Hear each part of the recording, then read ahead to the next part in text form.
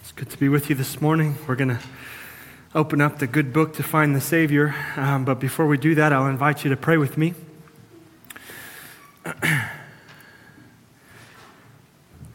God,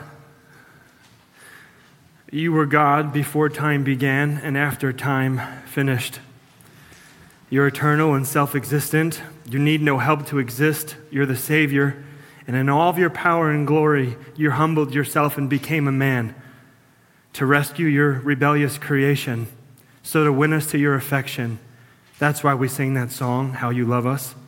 Thank you for loving us, seeing us in our spot, reaching us where we are, and telling us that our sin can be forgiven and that you can change lives.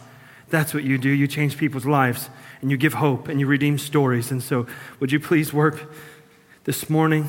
Thank you that everything that we're doing and participating in is nothing short of supernatural. Father, we pray these things in Jesus' name with faith. Amen. Amen. Amen. Well, my wife Lizzie and I have been married for about 8 years now. It's been such an amazing, amazing thing to be a married man. Outside of meeting Christ himself, Lizzie has been the best thing that has ever happened to me. God has written for us a beautiful story. He brought us together at just the right time and moment, and he has done some wonderful things in and through our persons and our marriage. But there was a time that Lizzie was not married in her single days. And during her single days, Lizzie had a train of men trying to get after it. And so she's beautiful, she's godly, that all makes sense. And in the Christian community, if you're unfamiliar with the dynamics of how interesting that could be, if you're a Christian woman, you're single, you're good looking, you love Jesus, and you're a single man, you better not wait another second. It's time. So that's what all these guys were trying to do on this train of just trying to chase after Lizzie. And there was this time way back in high school for Liz where Lizzie was in high school, and this younger man who was an upperclassman in college was super interested in her. Lizzie was a Christian. He was a Christian. Desperate times call for desperate measures. And so what ended up happening during this time was that this guy who was into Lizzie had a friend. And this friend came up to Lizzie and said, "Hey, Lizzie, I got to talk to you. I received a word from God." You can guess where this is going. I'm not joking. This actually happened. The guy who was super interested in Lizzie, his best friend came up to her and said, "Hey, Lizzie, something has really been on my heart. I just need to share with you." Lizzie said, "Okay, great. I'd love to hear what's going on." And the kid said to Liz, "God told me that you are going to marry my friend." He said that. And of course, Lizzie was really taken back, right? Like, what do you even say to that? Number one, that's kind of intimidating. And number two, what do you say to somebody who says to you, "God told me"? You can't debate that. You can't talk about that. It's pretty much case closed, end of story, decision is made. Super thankful Lizzie wasn't attracted to that man. That ended up not working out because here I am. Praise God for that. But this prophecy, so to speak, spoken from the mouth of this young man, did not come true. And so what do we do with that? I found a post on Facebook this week with a similar idea of someone receiving a word from God in the form of a dream. I'm going to read it for you, and my intention is not to create humor. It's not to look down or cut this person who thinks about receiving God's word this way, but rather I just want to read it to you so you can understand how some people interpret receiving or hearing from the voice of God. This is what this person said. "Prophets give birth to prophets. Last night I had a dream that I was operating within the CIA. Maybe it means Christ Intelligence Agency. This morning I woke up and asked my daughter if she had any dreams. She said, yes, I had a dream that I was helping several 3-letter intelligence agencies with their spy equipment, such as night vision and other vision and hearing equipment. And so I asked her what she thought.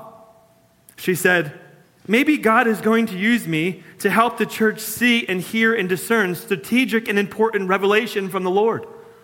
I said to her, exactly, young prophet.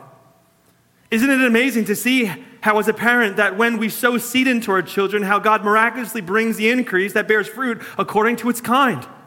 Be encouraged, what you sow will grow by God's grace. And so the idea here is that this person was a prophet and was seeking to pass on or invest this gift of prophecy to his or her child. And the only problem with this idea that we see here or are listening to is that you can't find this anywhere in the scriptures. So why would I bring this up? Well, the reason why I bring this up this morning, this idea of hearing from God, is because I love the church as well as many of you do. And I can't begin to describe to you the type of things that I have both personally experienced and the type of stories that I have heard over the years regarding the type of confusion and damage and manipulation and abuse this idea of hearing from God has caused in the church. People say they hear from God, that God spoke to them. Others have to submit to that, while all at the same time the gospel is deprioritized and the perfection of God and His will found in the perfection of His written and inerrant and inspired word is overlooked and or undervalued. Many of us here come from different church backgrounds and have different stories from different denominations, and my guess here is that many of us at one time or another have seen, heard, or experienced things regarding this topic of hearing from God. So I want to talk about it.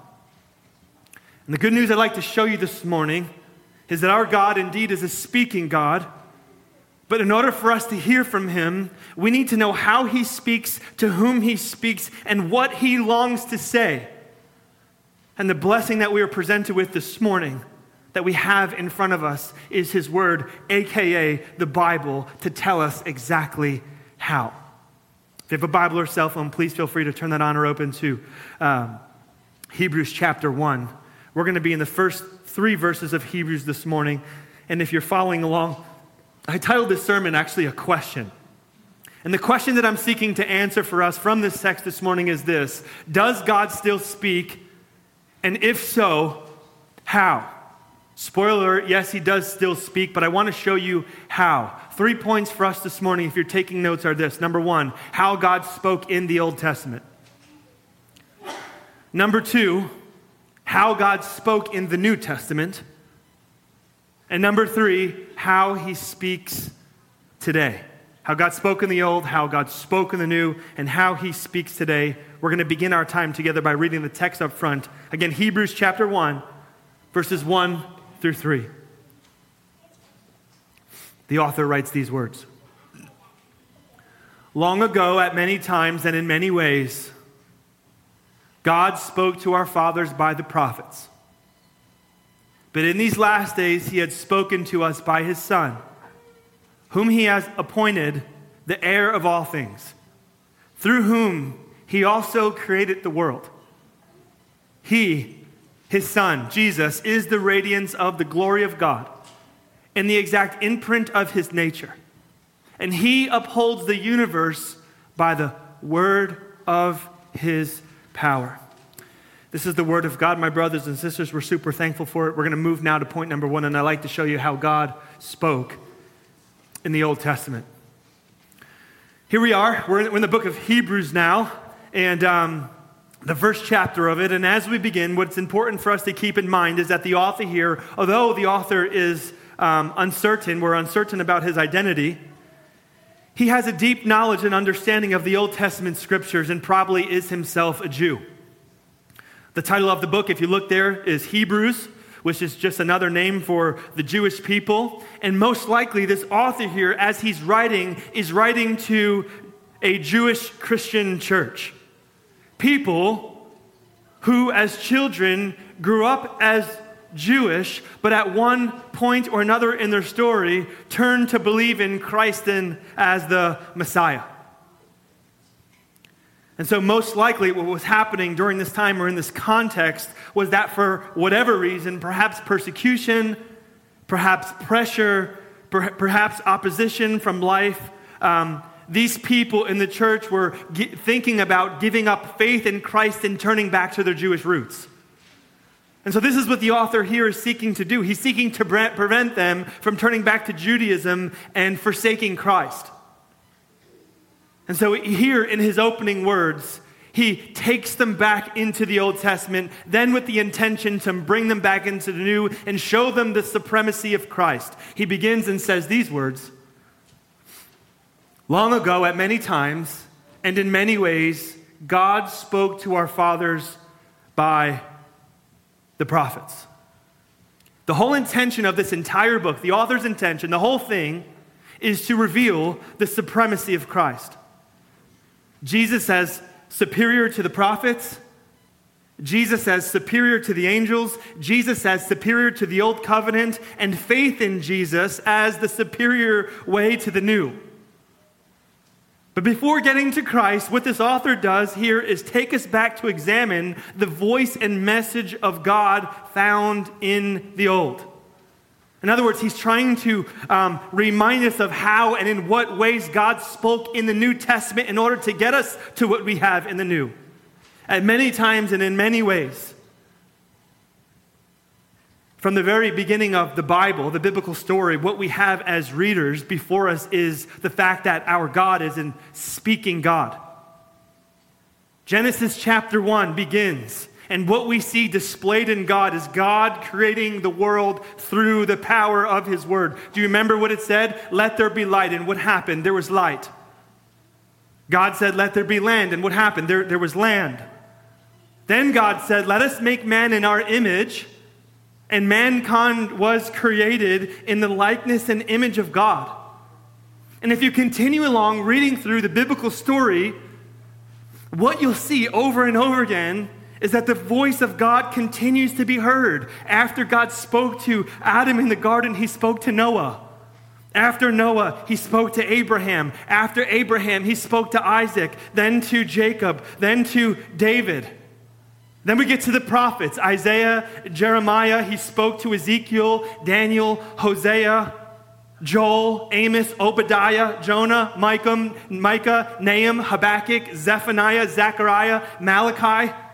And he spoke to some in between, Aaron, Job. But those last names that I just mentioned there, that list, that random long list, are the prophets who are the men here, if you look, the ones that the author has on his mind. What were the prophets? Who were the prophets? That's what we need to be able to understand if we're going to understand what's happening here in this text. The prophets in the Old Testament were chosen men by God, where God then revealed to them his will. And then it was that prophet's duty then to take that message of God's will and give it to the people. But what you need to understand was, as the prophet spoke, he spoke as a mouthpiece directly from God. And prophecy in the Old Testament always had to do with God's covenant will. Either a message to God's people through the prophet to remain in covenant faithfulness, or a message through the prophet for God's people to repent and turn back to covenant faithfulness through obedience after drifting or falling away. So not just anybody could speak or function as the mouthpiece of God. You had to be appointed and inspired by God to speak authoritatively, inerrantly on his behalf. Prophets spoke on behalf of God. And do you want to know what would happen to a prophet in the Old Testament if his prophecy was wrong or did not come to pass? Deuteronomy chapter 18. They die. Deuteronomy chapter 18, verse 20. But the prophet who presumes to speak a word in my name, that I have not commanded him to speak, or who speaks in the name of other gods, that same prophet shall die. And if you say in your heart, how may we know that the word that how may we know the word that the Lord has not spoken? When a prophet speaks in the name of the Lord, if the word does not come to pass or come true, that word from God, he has not spoken. I can't tell you how many times over and over throughout the years within the context of the church, I have heard people say, God spoke to me. I got a word for you. Whoa, bro, are you sure you want to say that? Like, this is one of the most deceptive and confusing topics and or ideas in the church today. To claim that there are prophets or some who have a special gift of hearing from God. There's one woman that I love, I respect, I study her dearly. Her name is Nancy Guthrie. Our women are studying her this ministry semester at our church. To clear this topic up with the scriptures, this is what Nancy said. Many of us read these accounts of God speaking and assume that the Bible is presenting the normal experience of all who follow God, but is it?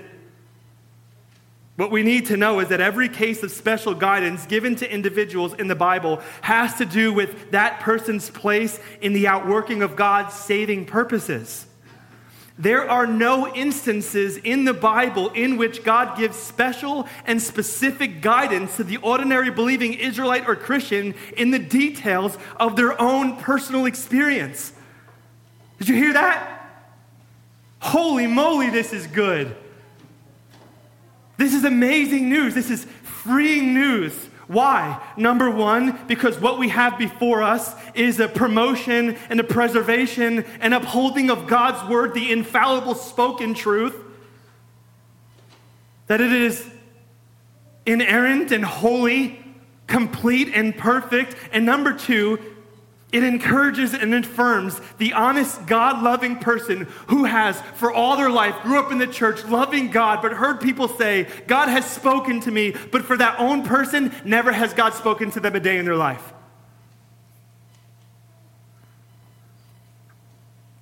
It helps that person know that they're no less spiritual than anyone else.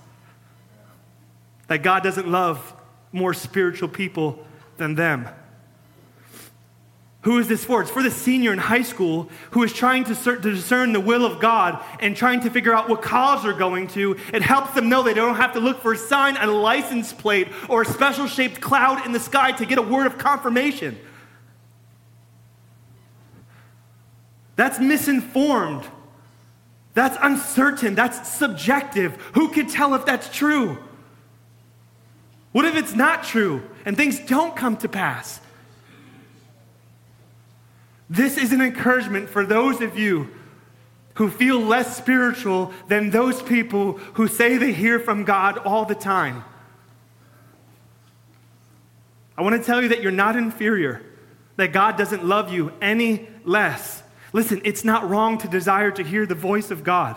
When we read the story of Job and God speaking to Job from a whirlwind, that's intriguing. When we hear and read the story of Moses and God speaking to him from a burning bush, that's amazing. We all want that, and it's amazing to want that. We're human beings. We're spiritual beings. We long to encounter the transcendent. We want a seraphim from heaven to touch our lips with a burning coal to tell us that our sins are forgiven.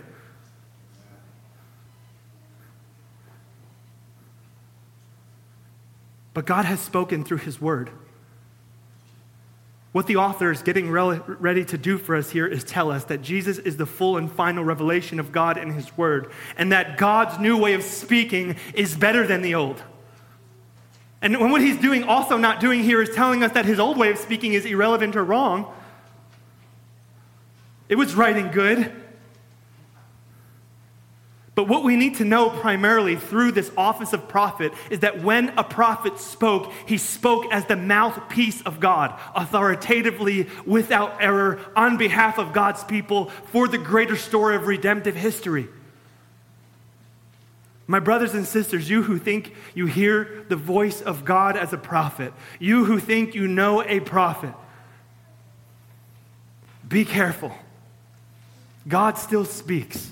And we're going to get there. Praise God that he still speaks. But the age of the prophets, God has spoken. Long ago, at many times, and in many ways, God spoke. Do you see the word there? The present tense is speak. The past tense is spoke. God has spoke. Our God is a God who's been speaking for generations. But to whom did he speak, and about whom did he speak of coming? He spoke to the prophets about the Messiah coming on his way. This was the goal of the prophets, to anticipate the coming of the Messiah to God's people at large. There's one man named Michael Kruger. He's a theologian, a professor. This is what he said. This is how we need to understand the author's view of the Old Testament. It is a single coherent story that ends in a cliffhanger, a story that needs an ending. God spoke to his people, and the cliffhanger is his promise to send a redeemer. For when Jesus came, he revealed that cliffhanger. But the author here is speaking to us as readers in the first two verses and is saying that we need to look back to see how God spoke at first in order for us to understand what led up to his final word in Christ. Many of us struggle to understand the relationship between the Old and New Testament. But this is what it's for, as readers, to sense the coherent theme which anticipated all along the Savior. The old existing for the new existing to affirm the old. The whole entire time, from Genesis to Revelation, it has only ever been about one person. Jesus Christ is the central figure to the story. God's word is not about our lives. It is about the life of Christ, and it is Christ's life that goes on to affect and shape ours. That's how you respect the word. God's audible voice has been spoken to the prophets in a small group of people over thousands of years and has only worked like this. The good news is that he still speaks. We're going to get there. How are you and me supposed to respond to somebody who comes out to us and says, God gave me a word? I got a word for you. Well, you could say, okay, thanks so much. I'd love to hear it. Feel free to share. And that person can speak a word. And they're probably seeking to be sincere and love you. You don't have to debate them or seek to prove them wrong. You could just listen with caution and take God's word and all the things that you've hidden up in your heart from God's word and put it here and let that be your source of stability and firm foundation. We're open. We'll listen to a word. But the word is complete. That word must submit to this word that has been written and revealed in Jesus. Amen? I can't wait to show you now the Savior. This is where we're going. That was point number 2, how God spoke in the Old Testament. I'd like to show you now how God speaks in the New. Before we move forward, I just want to let you know that here at our church, we do believe in the voice of God speaking to people. In fact, we believe that the role of the Holy Spirit at work in someone's heart and life is so crucial that without which there would be no possible way to follow Jesus. And so I say that to my brothers and sisters who have more of a charismatic bend. We're going to get there. I'm going to try to clarify that, but hang on there. That's where we're going. One of the things that I mentioned to you in the first point was the tense of the word spoke in verse 1. But if you look there, you'll see how the author actually uses it again. Long ago, at many times, in many ways, God spoke past tense to our fathers by the prophets. But in these last days, there it is again. He has spoken to us by his Son. This word here is not only past tense, but it's also complete. And so if God's word has been spoken to us through his Son, the logical question that follows would then be, what exactly is this word that he has spoken? Well, the word that God has spoken through his Son is one word, and that word is salvation. The author goes on in chapter 2, verse 1 to say this. Therefore, we must pay close attention to what we have heard, lest we drift away. For since the message declared by the angels proved to be reliable, and every transgression or disobedience received a just retribution, how shall we escape it if we neglect such a great salvation? It was declared at first by the Lord, and it was attested to us by those who heard, while God himself also bore witness. Chapter 3, therefore you who share in this heavenly calling, consider Christ, Chapter 4, let us therefore hold fast to our confession. Chapter 5, 6, all the way through 10, the message that the author gives to us in this book and seeks to convey is all about the message of the gospel to the saints in the church, referring to God's saving grace to them in Christ alone. In other words, Jesus is salvation. Jesus is the Word in flesh. And in chapter 12, the author went on to say that his blood poured out on the cross also spoke a word. Do you want to know what that word was? Mercy. A merciful message of salvation where God's total and complete forgiveness is offered to us despite our sin and misery. This is the message of Christianity. It's not milk. It's filet mignon. It's meat. There is no other gospel than this. The mature don't graduate to something more spiritual or elevated. This is the gospel. God came in flesh to make atonement for his creation's sin. Amen. We primarily hear the voice of God by encountering the person and work of Jesus, and it is impossible to encounter the person and work of Jesus salvifically without a supernatural event. The Holy Spirit born again a heart and creating a new person. Our salvation is actually supernatural. Which leads me to the role of the Holy Spirit. Do you want to know how Jesus spoke of the role of the Holy Spirit? He spoke of it pretty clearly and pretty plainly. John chapter 15, Christ said this, "But I will send you the advocate, the Spirit of truth.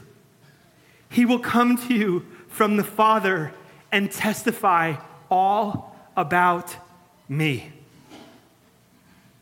In other words, when the Spirit works or speaks in someone's life or on their behalf, it always is for the intention or purpose of turning their hearts towards Jesus.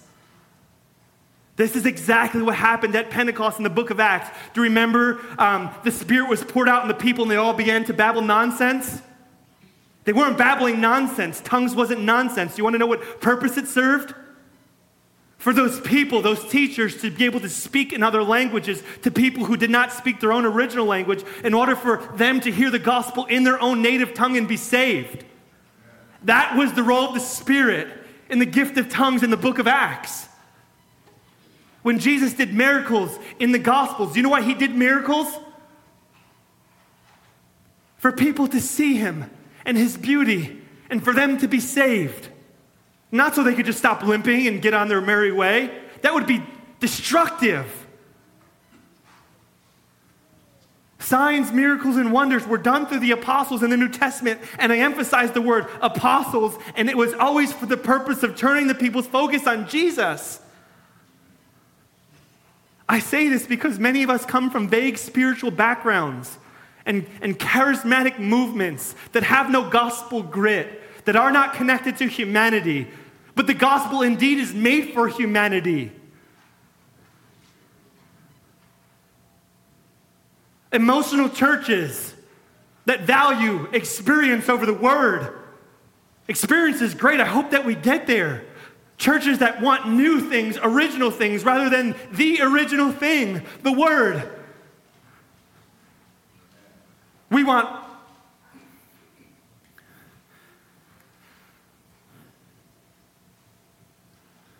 to value the word. Some of you might say, well, James, doesn't the New Testament speak about prophecies? 1 Thessalonians, 1 Corinthians, doesn't it say not to despise prophecies? Absolutely it does. There is some sort of new prophecy in the New Testament, but I would call it small p prophecy. Old Testament had big P prophecy. And the reason why I call it small p prophecy as inferior to the superior prophecy found in the Old Testament is that the prophecy that we find in the New Testament is subject to error and also the institution and authority found within the local church.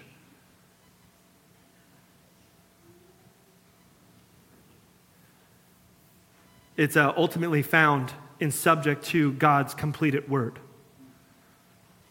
So again, when a person comes to you and says, God spoke to me, it's like, okay, great. I'm glad to hear that.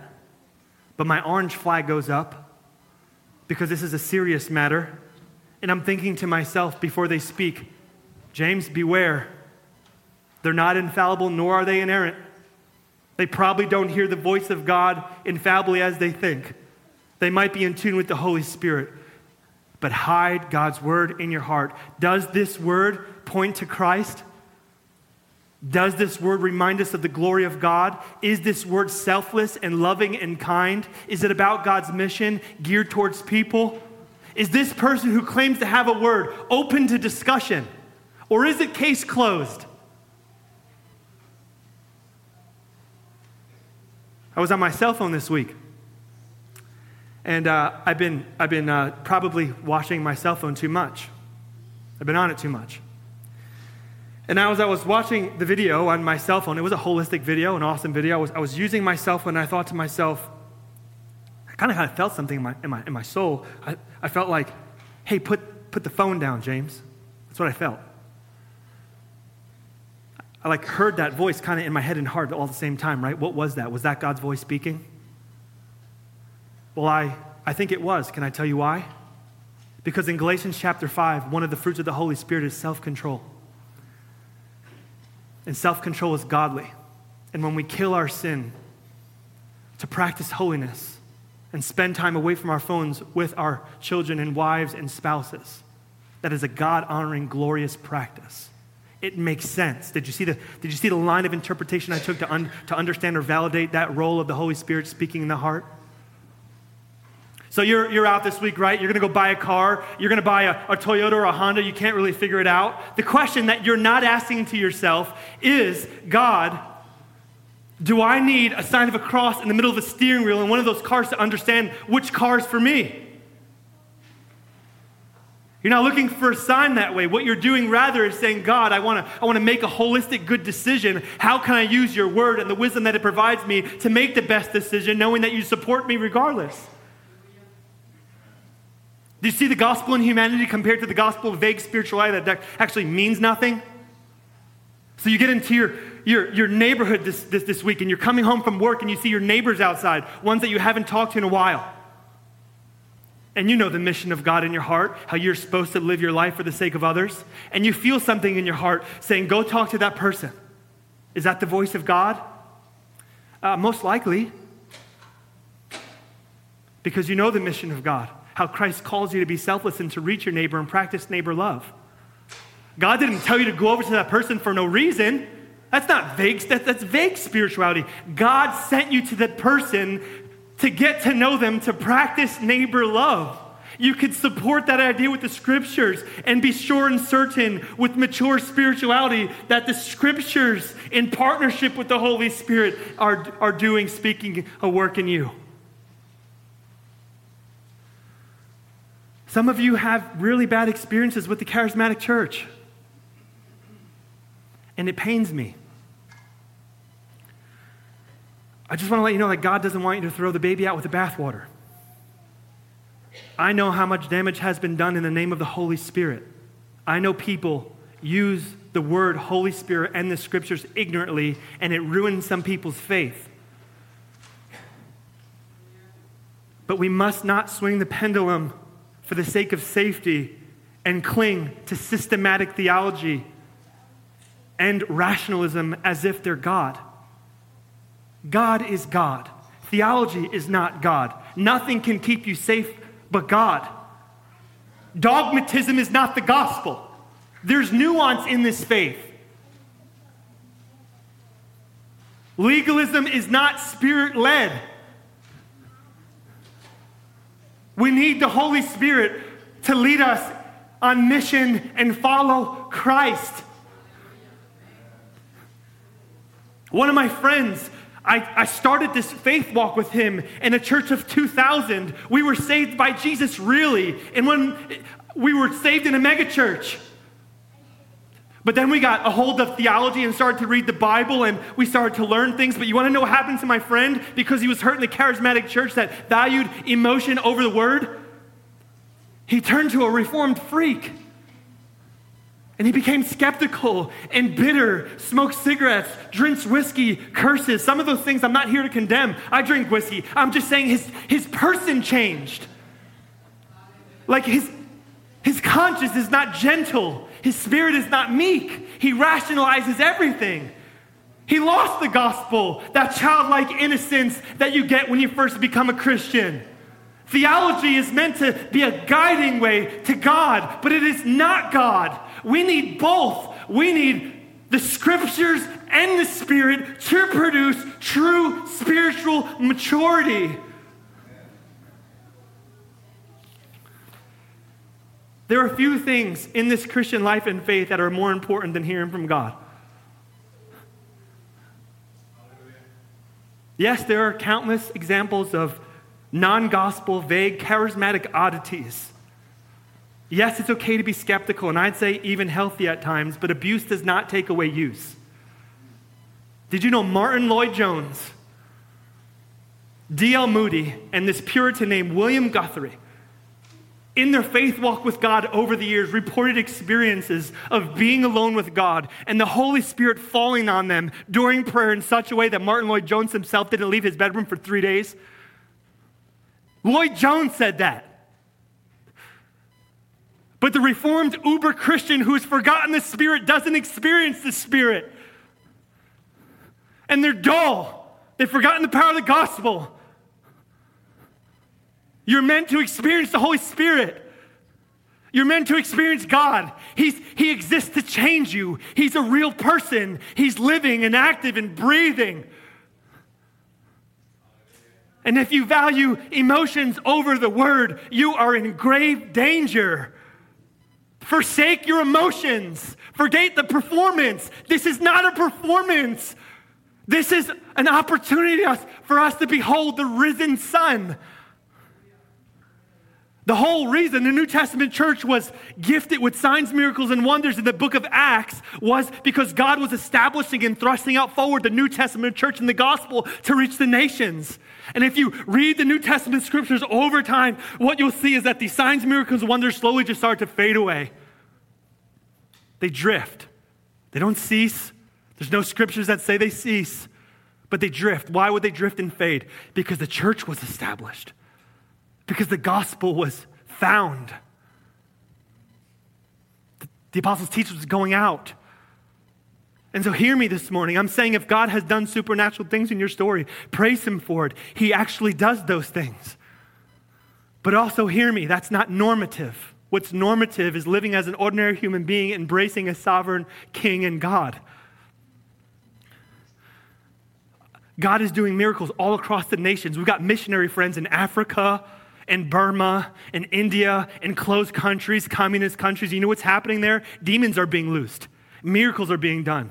My friends in India are receiving dreams of Christ and becoming Christians. God is out on the mission field. And it doesn't mean that he doesn't work here, but we have this book. We have the book. God's complete word. It's complete. We have the book. We need nothing else. Value the gifts.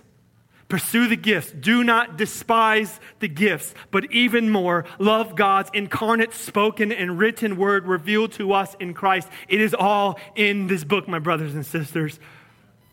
Amen? I'd like to close our time today by showing you how he speaks to us today. We did the Old Testament, how God speaks. We did the New Testament, how God speaks. I want to talk about how he speaks to us today. If you look there in verse 3, the author continues to write concerning Jesus, and he says this, "And he, Jesus, is the radiance of the glory of God and the exact imprint of his nature, and he upholds the universe by the word of his power." Other translations say by the power of his word. The NIV actually says that he sustains all things by his powerful word. Genesis chapter 1, I spoke it to you before. God created nothing by the power of his word. In other words, with his word, Jesus speaks life and power into all things, and nothing can survive or exist without it. And so what do you and I have before us this morning in this very book? The spoken and written word of God. What's the problem in our human dilemma as we consider our faith? Far too often we do not think about it as this. It just sits there in our nightstand and gets dusty. When life gets dull, filled with problems, or we want to grow, we just look for some sort of experience or emotional encounter. We forget that 2 Peter says, God has given us this book, and in it we have all we need for life and godliness. 2 Timothy chapter 3, the scriptures are enough to make us wise for salvation and holy unto God. One man said, if we think to ourselves, if only we can have something more than the scriptures. We think to ourselves, then we'd be really close to Jesus and know his love. Unless, of course, the finality of Jesus' redemption for us is intimately tied to the finality of his revelation given to us in his word. If only we can have an experience like the burning bush as Moses did. That's what we think to ourselves. But what the author is doing here in these first 3 verses is trying to give us a reverse perspective. If Moses only was given what we have today, that's what he's doing.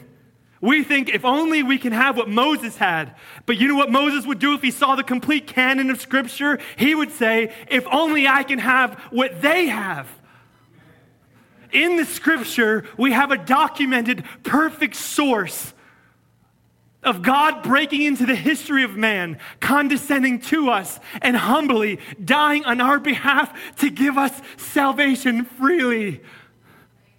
This is the message of the gospel. This is spiritual maturity. It doesn't get any more spiritual or better than this.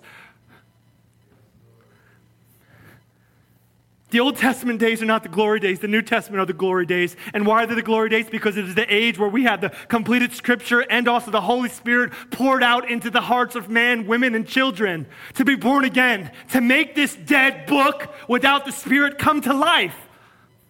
That's what the Spirit does. It differentiated this book. This book is a book full of literature and authors and genres and literary devices and poetry and metaphors. You treat it as such. We study it as academics, but we do not ultimately embrace it as merely an academic book. We view it and embrace it as a book of life.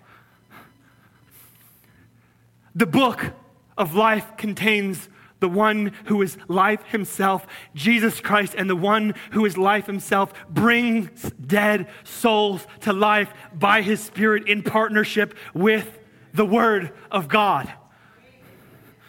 Dear Christian, as we close, I ask you a very crucial question. What difference is the Bible making in your life?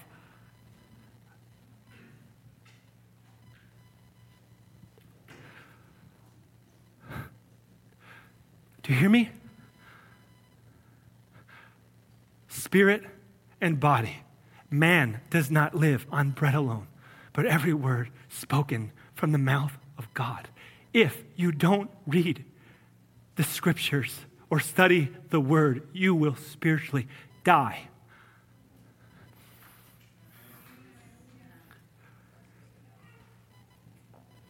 If you want to grow, if you want to flourish, if you want hope, if you want to be redeemed, if you want to be forgiven, if you want to be restored again, if you want a loving, effective, real relationship with God, get in the book.